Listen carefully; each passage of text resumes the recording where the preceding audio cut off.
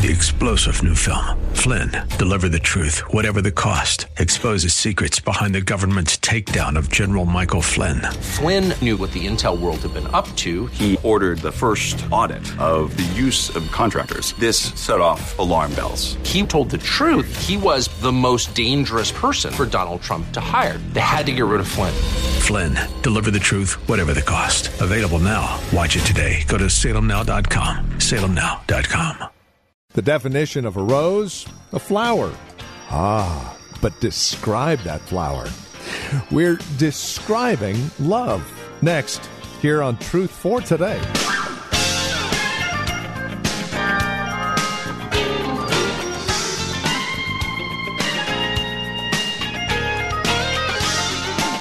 It's a description of love, and it's Jesus who is giving this description. Even better still, right? Welcome to today's broadcast of Truth for Today. We're in John chapter 13, looking at verses 34 and 35. Our message is simply entitled, A Description of Love. And it's Jesus who is doing the describing. Talk about somebody eminently qualified to describe the word love, right? Let's catch up with Pastor Phil Howard for today's broadcast of Truth for Today. Who are you promoting in life? You? You've got a narrow agenda with diminishing returns, because as you get older, what you're promoting is going to give you less and less. Because as your ego gets bigger, your body gets weaker. And your ego keeps writing checks that your body cannot cash. And you'll find out that you've picked the wrong thing to promote. Just think of promoting a ball team all your life, or a sport all your life, or a company all your life, a stock fund. You put all your life into that. Is there any more to life than that? He says, love will not seek its own. It seeks to promote Christ. There are those who, two kinds of people. Those who always talk about their rights. And then there are those who always talk about their responsibilities. Our dad told us kids, you want to act like a kid and be treated like an adult. If you're going to be treated like an adult, you've got to act like one. But we like to be treated like adults and act like a kid. We got to grow up. There's some who always talk about, I'm entitled to. There's others who say, I'm engaged in ministry and making up for the lack. I'm not living for self-interest. Only God can do that in any of us. Love has good motives. He says that love is not easily angered. That word means easily provoked, irritable, to be irritated, to be touchy. Love is not touchy. Love is not given to irritability. Selfishness generates an irritable spirit. Listen to what A.W. Tozer said about the saints. He wrote an article called The Unsaintly Saints. There are a few hindrances to the cause of Christ as effective as a bad disposition. Now, indigestion you can't help.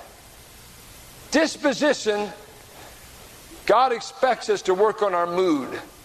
In Galatians 5, he said, put to death the moods of the flesh. Negative moods we're to deal with. It is hardly too much to say that an evil disposition manifested by an evangelical does the church more harm in the end than anything that modernists and unbelievers can ever do. What a strong statement. A bad disposition has been called the vice of the virtuous.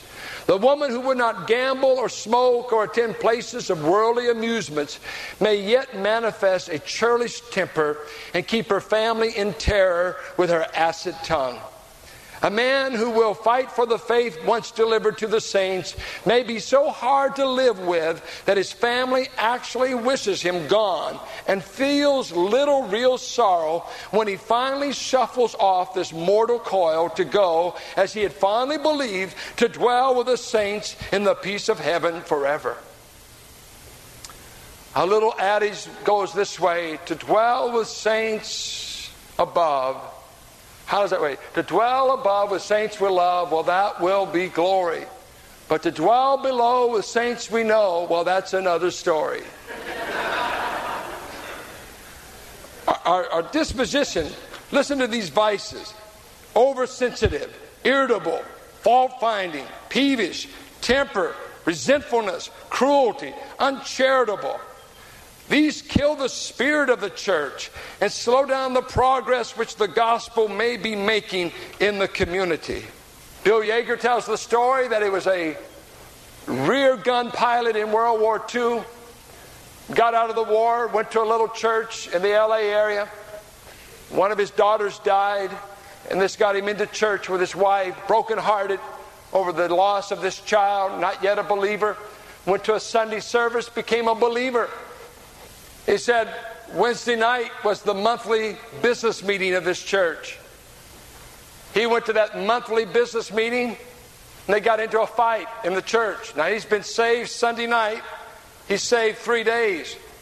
He said, that night I watched this side of the church in the dispute, because they voted that night to split rather than to resolve differences. They all got up and each one picked up their chair and walked out. And the other side, they left as mad and they took their chair. And he said to himself, I'm going to love Christianity. I just got out of World War II. I'm made for it. I'm a stubborn German anyway. Let's have it on. He said, I took a church in Modesto. When I first went there, my board was called the Carnal Corral. They'd run off the previous preacher and were glad of it. And when he came, he refused to unpack. He said, I kept my stuff in the garage in all the cases. I didn't really want to go, but I felt like God wanted me. And every board meeting, when they threatened to fire him, he said, please, please fire me. I want to be set free. They wouldn't fire him. They just growled. He said, know what I decided? I'm not going to work with the Carnal Corral. I'm going to lead the mayor of the city to the Lord. And he did. And he led this man to the Lord. And he led this businessman to the Lord. And pretty soon the board's still in place, but all the action and fun in the church is over here. Bible studies, prayer meetings, people growing, people evangelizing, people enjoying God, marriages being saved, kids being reached. And all of a sudden the power brokers are saying, it's no fun over here. It's not meant to be fun when a bunch of irritable people get power. You're in for a tough marriage, a tough church, tough Christianity. Love takes irritability out of us. And I don't need you to tell me what irritability is. I could write a chapter on it myself. I hate it that my family's hearing me preach right now, because I'm a spiritual giant here on Sunday morning. And I turn into Twinkie when I get home, and I want to kick the cat. I know plenty about irritability you don't even want to know. But love is not touchy. Haven't you met many Christians in the church get hurt over the least thing? Today, as I came in, I love it in a way. I had a brother this morning apologize about something, didn't even do anything wrong, but he was touching bases and clarifying something for me. What's kind of wonderful, when you're dealing with real problems, you can't even keep track of this small stuff. You know, people fighting for their marriages, fighting for the kids, trying to get an unsaved loved one to the... And there's some folks here on this level, the least little thing, I think, wake up and get into the real world. You must have a lot of time on your hands to invent stuff. Love is not irritable. It seeks the right mood. Now, one great saint said the first duty of his life every day was to get himself into a good mood. That's why I think reading the Bible and praying in the morning and 8 cups of coffee will help get you there. Because you know, sometimes when you wake up, it's not always, but there's sometimes you wake up, you say, you know what, I think we'll be irritable. You don't quite say that, but when you get up, there's just something, you're just in that, just don't push me. I had a bad dream and you were in it. You just know, you're just, and you know what you got to do? You got to quiet your soul. Quiet your soul. I mentioned sometimes when we go on vacations, I get out of my prayer routine in the morning, I quit reading the Word, because when we're on vacations, it's restaurants, some recreation. What else? Restaurants. And you know, you have to get up early to get them when they just open. You might miss out on the breakfast special. So I don't necessarily pray every morning. Don't always read. But a few days into that, I don't know. I get irritable when I don't have something to eat from above. Because man shall not live by bread alone, but by every word that comes from God. And if I don't get something to chew on in my mental state and in my soul, I want to start chewing on people. You know what I mean? Because if you're hungry out there and you don't know how to solve it, kill Moses. That'll solve all your problems. Hey, folks, he's the one that's got the map. Don't kill Moses. So I have to make it my business to make myself happy. It's your responsibility to make yourself happy. Rejoice in the Lord. And again I say, rejoice. That's a command. How can you command joy? Ask God. You mean I got to make... You don't know what we owe. You don't know what it's like. You don't know... Shut up. Shut up. I'm assuming you know God.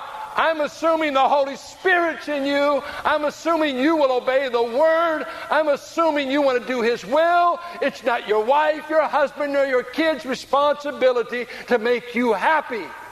You've got to make that decision.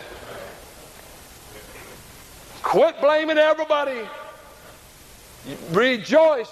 Well, that's impossible. It is possible. Because I've read Acts 16, where at the midnight hour, when the backs were still bleeding from a Roman soldier's whip, Paul and Silas begin to sing at the midnight hour songs of victory to God, having been whipped for preaching the gospel. When's the last time you were whipped and at the midnight hour you started singing to God? So I read this journal on African Americans' history in America, and I've got to take a magazine called Church History. The last edition was on the African American spiritual journey in this country, and how that masters forbid them to have their own churches. They didn't want them to meet out there because they're always afraid they were brewing a plot to run away. Well, they weren't. They just wanted to meet, and many times if they had met secretly, the white master coming back from his church service would whip the black man that was coming back from his service because you met secretly. And what did they do on Monday? They sang all day, I'm going home. Where the storm clouds no longer blow. I'm going home. I'm going to go across the river. I'm going to the Lord. A chariot someday is going to sweep me out of this cotton field, and I'm going to see the God I believed in. No whips, no prejudice, no bleeding backs, but you can't take my song. I'm going to keep singing.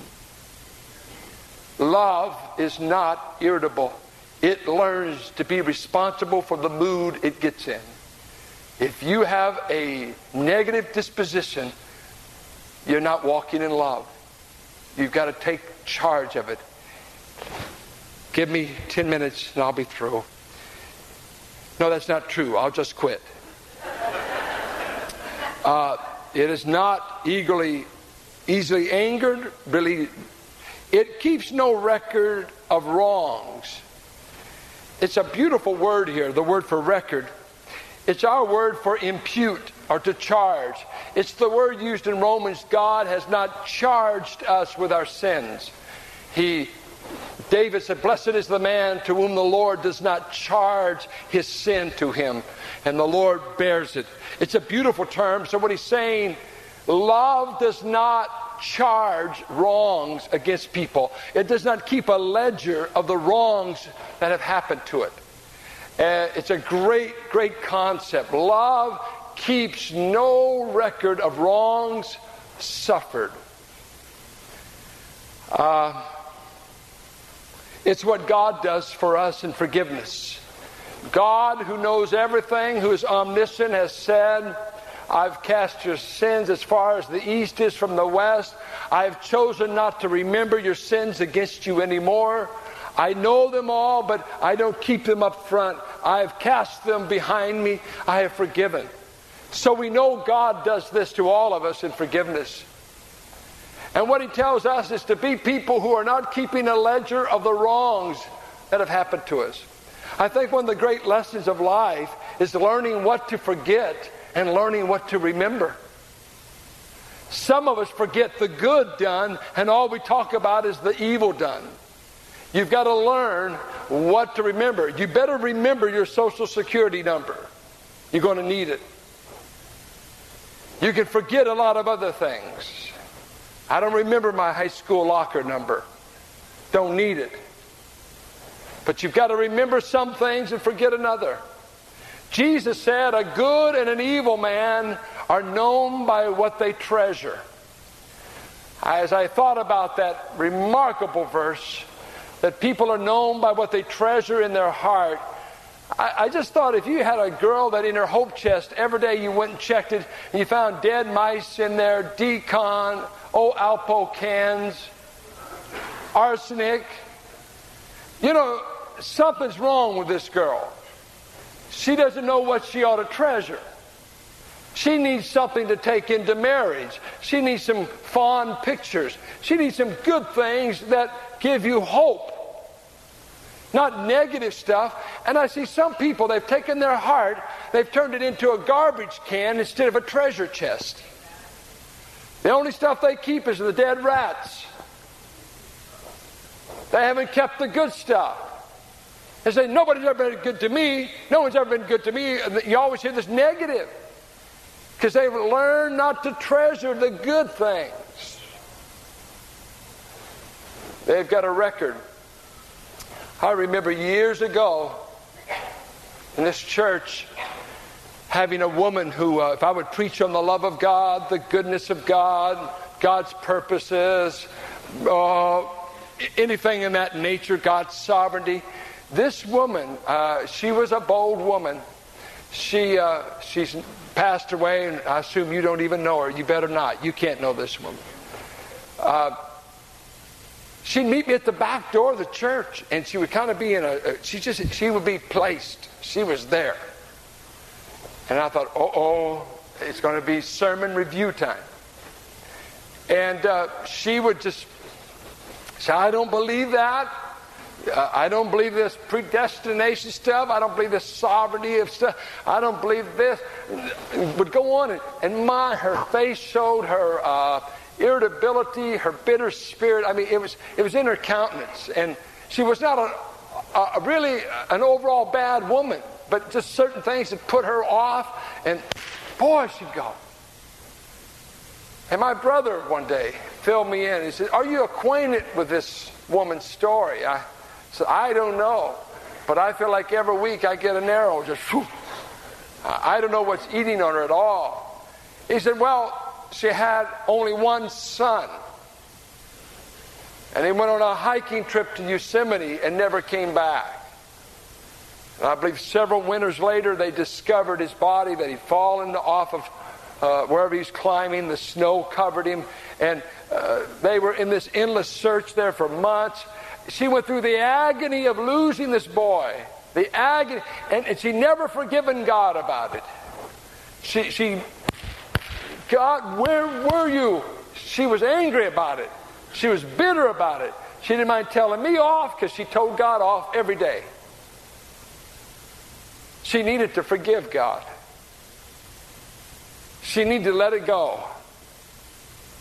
But instead, it just wrinkled her face deeply. It just, life ended for her with that Yosemite trip. Because she just never could say, thou doest all things well, even the ones I don't understand. I remember Carolyn and I being called into a domestic quarrel. Went to the home. The husband had left. The wife was there with the children. Came into the house, and the wife immediately began to rail on this husband. And she immediately wanted to take us into the bedroom. We got in there, and my wife is my witness who was there. She just flipped up the mattress, reached under, and pulled out a green 3-ring binder. She said, I want you to hear what kind of man I've been living with. And pulled out 15 years of faults she'd been keeping tab of. Had the dates. She started going through it with us. I said, wait, we don't need to hear this. Listen to this.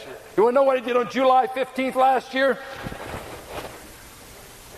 Written out. Years of his faults. Years. He said, this is what he's like. I said to myself, and you're surprised he left? Every day was, look at the green ledger. I got a record of all your faults.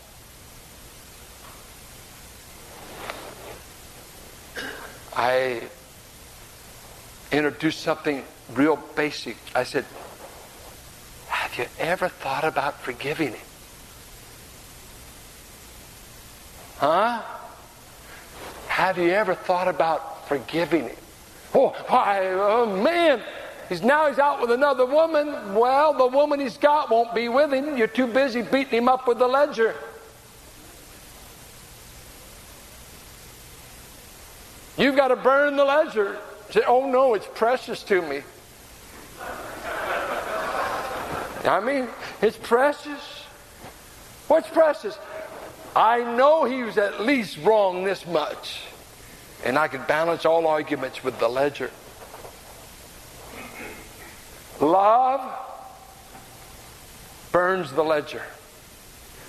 Love forgives, and every day you start fresh. You do that with God, and he wants us to do it with one another. Forgive. Go on. This is Christianity.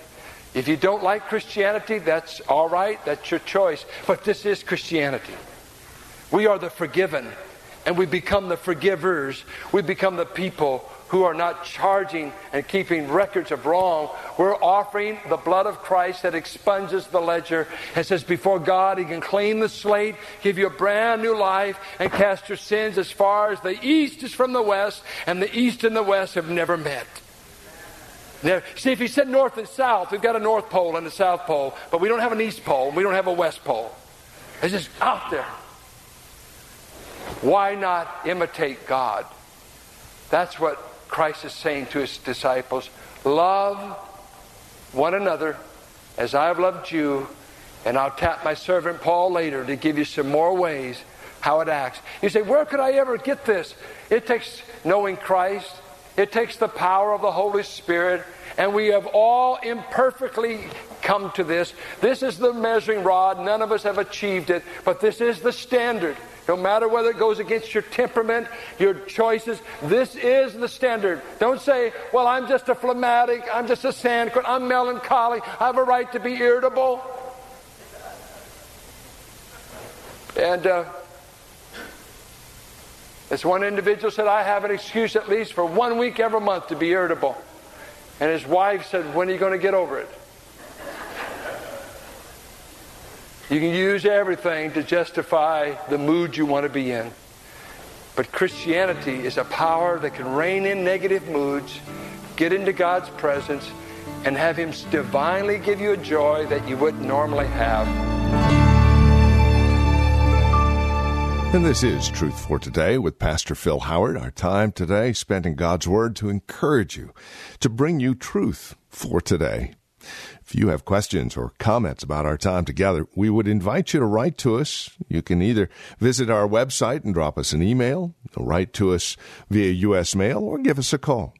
Another way to reach out to us with your questions would be to simply record them on your voice memo app on your smartphone and then email that audio to tftquestions@valleybible.org. Our phone number is 855-833-9864. Our website, truthfortodayradio.org. And if you're writing to us, the address is 1511 M. Sycamore Avenue, Suite 278, Hercules, California, The zip code is 94547. If you have questions about the ministry of Truth for Today and how we are funded to air on this radio station, we would love to talk with you. We are listener-supported, quite simply, and no gift is too small, no gift is too large. Whether it's a one-time gift or a monthly gift, it all goes back into the radio ministry, ensuring that it airs on this radio station. So would you consider that as you reach out to us here at Truth for Today? One other note as we close out our time today, while Pastor Phil is the pastor emeritus at Valley Bible Church in Hercules, we are still very much a part of this body. And if you are looking for a church, we would invite you to join us. Now, we know that this current crisis has us all sequestered away. So you can join us at valleybible.org, where we stream our services. Again, valleybible.org.